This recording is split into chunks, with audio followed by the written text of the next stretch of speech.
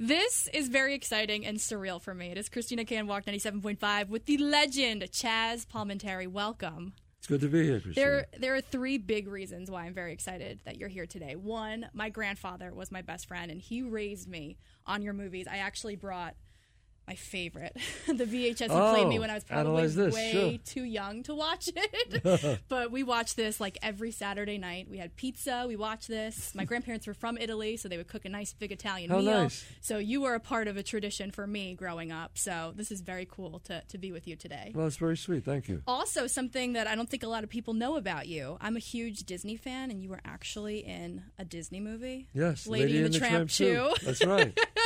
So that was another reason I was very excited. And third, Broadway's been a huge part of my life, and now you're back at it. Yeah, back at it. I wrote A Bronx Tale, the musical, and Alan Menken, who had 8 Academy Awards, obviously, and Glenn Slater, 3 Tony nominations. So Bob De Niro with Jerry Zaks co-directed it. Tommy Mottola produced it. These are big names. So it's pretty amazing. You know, I've been with great people.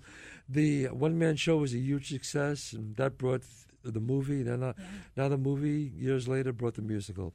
And it's such a smash on Broadway, Christina. People 12 years old to 90 love it, come to see it.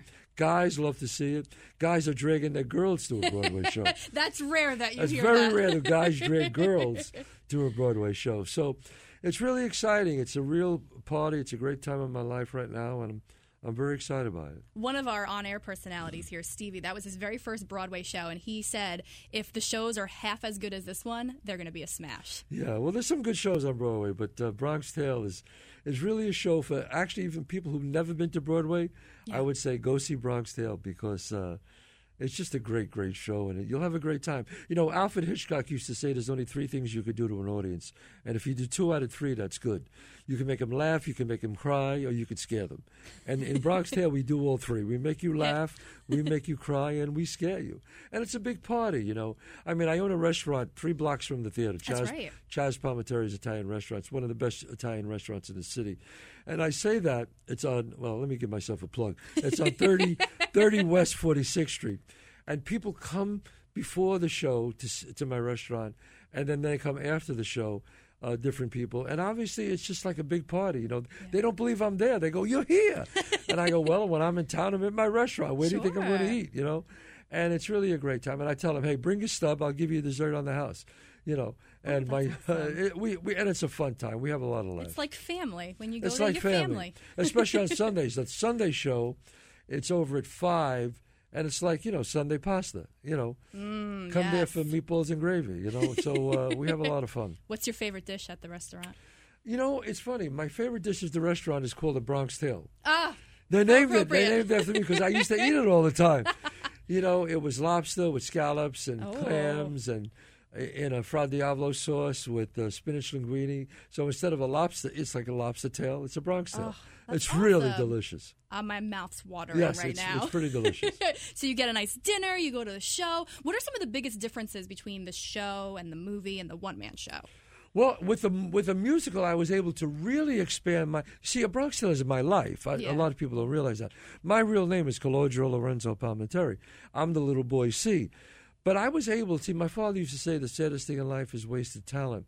And he said that, and I learned later in life, is because my father played sax. And he gave up his career to drive a bus because my sister was born, then I was born, and my other sister. Okay. We had 3 kids.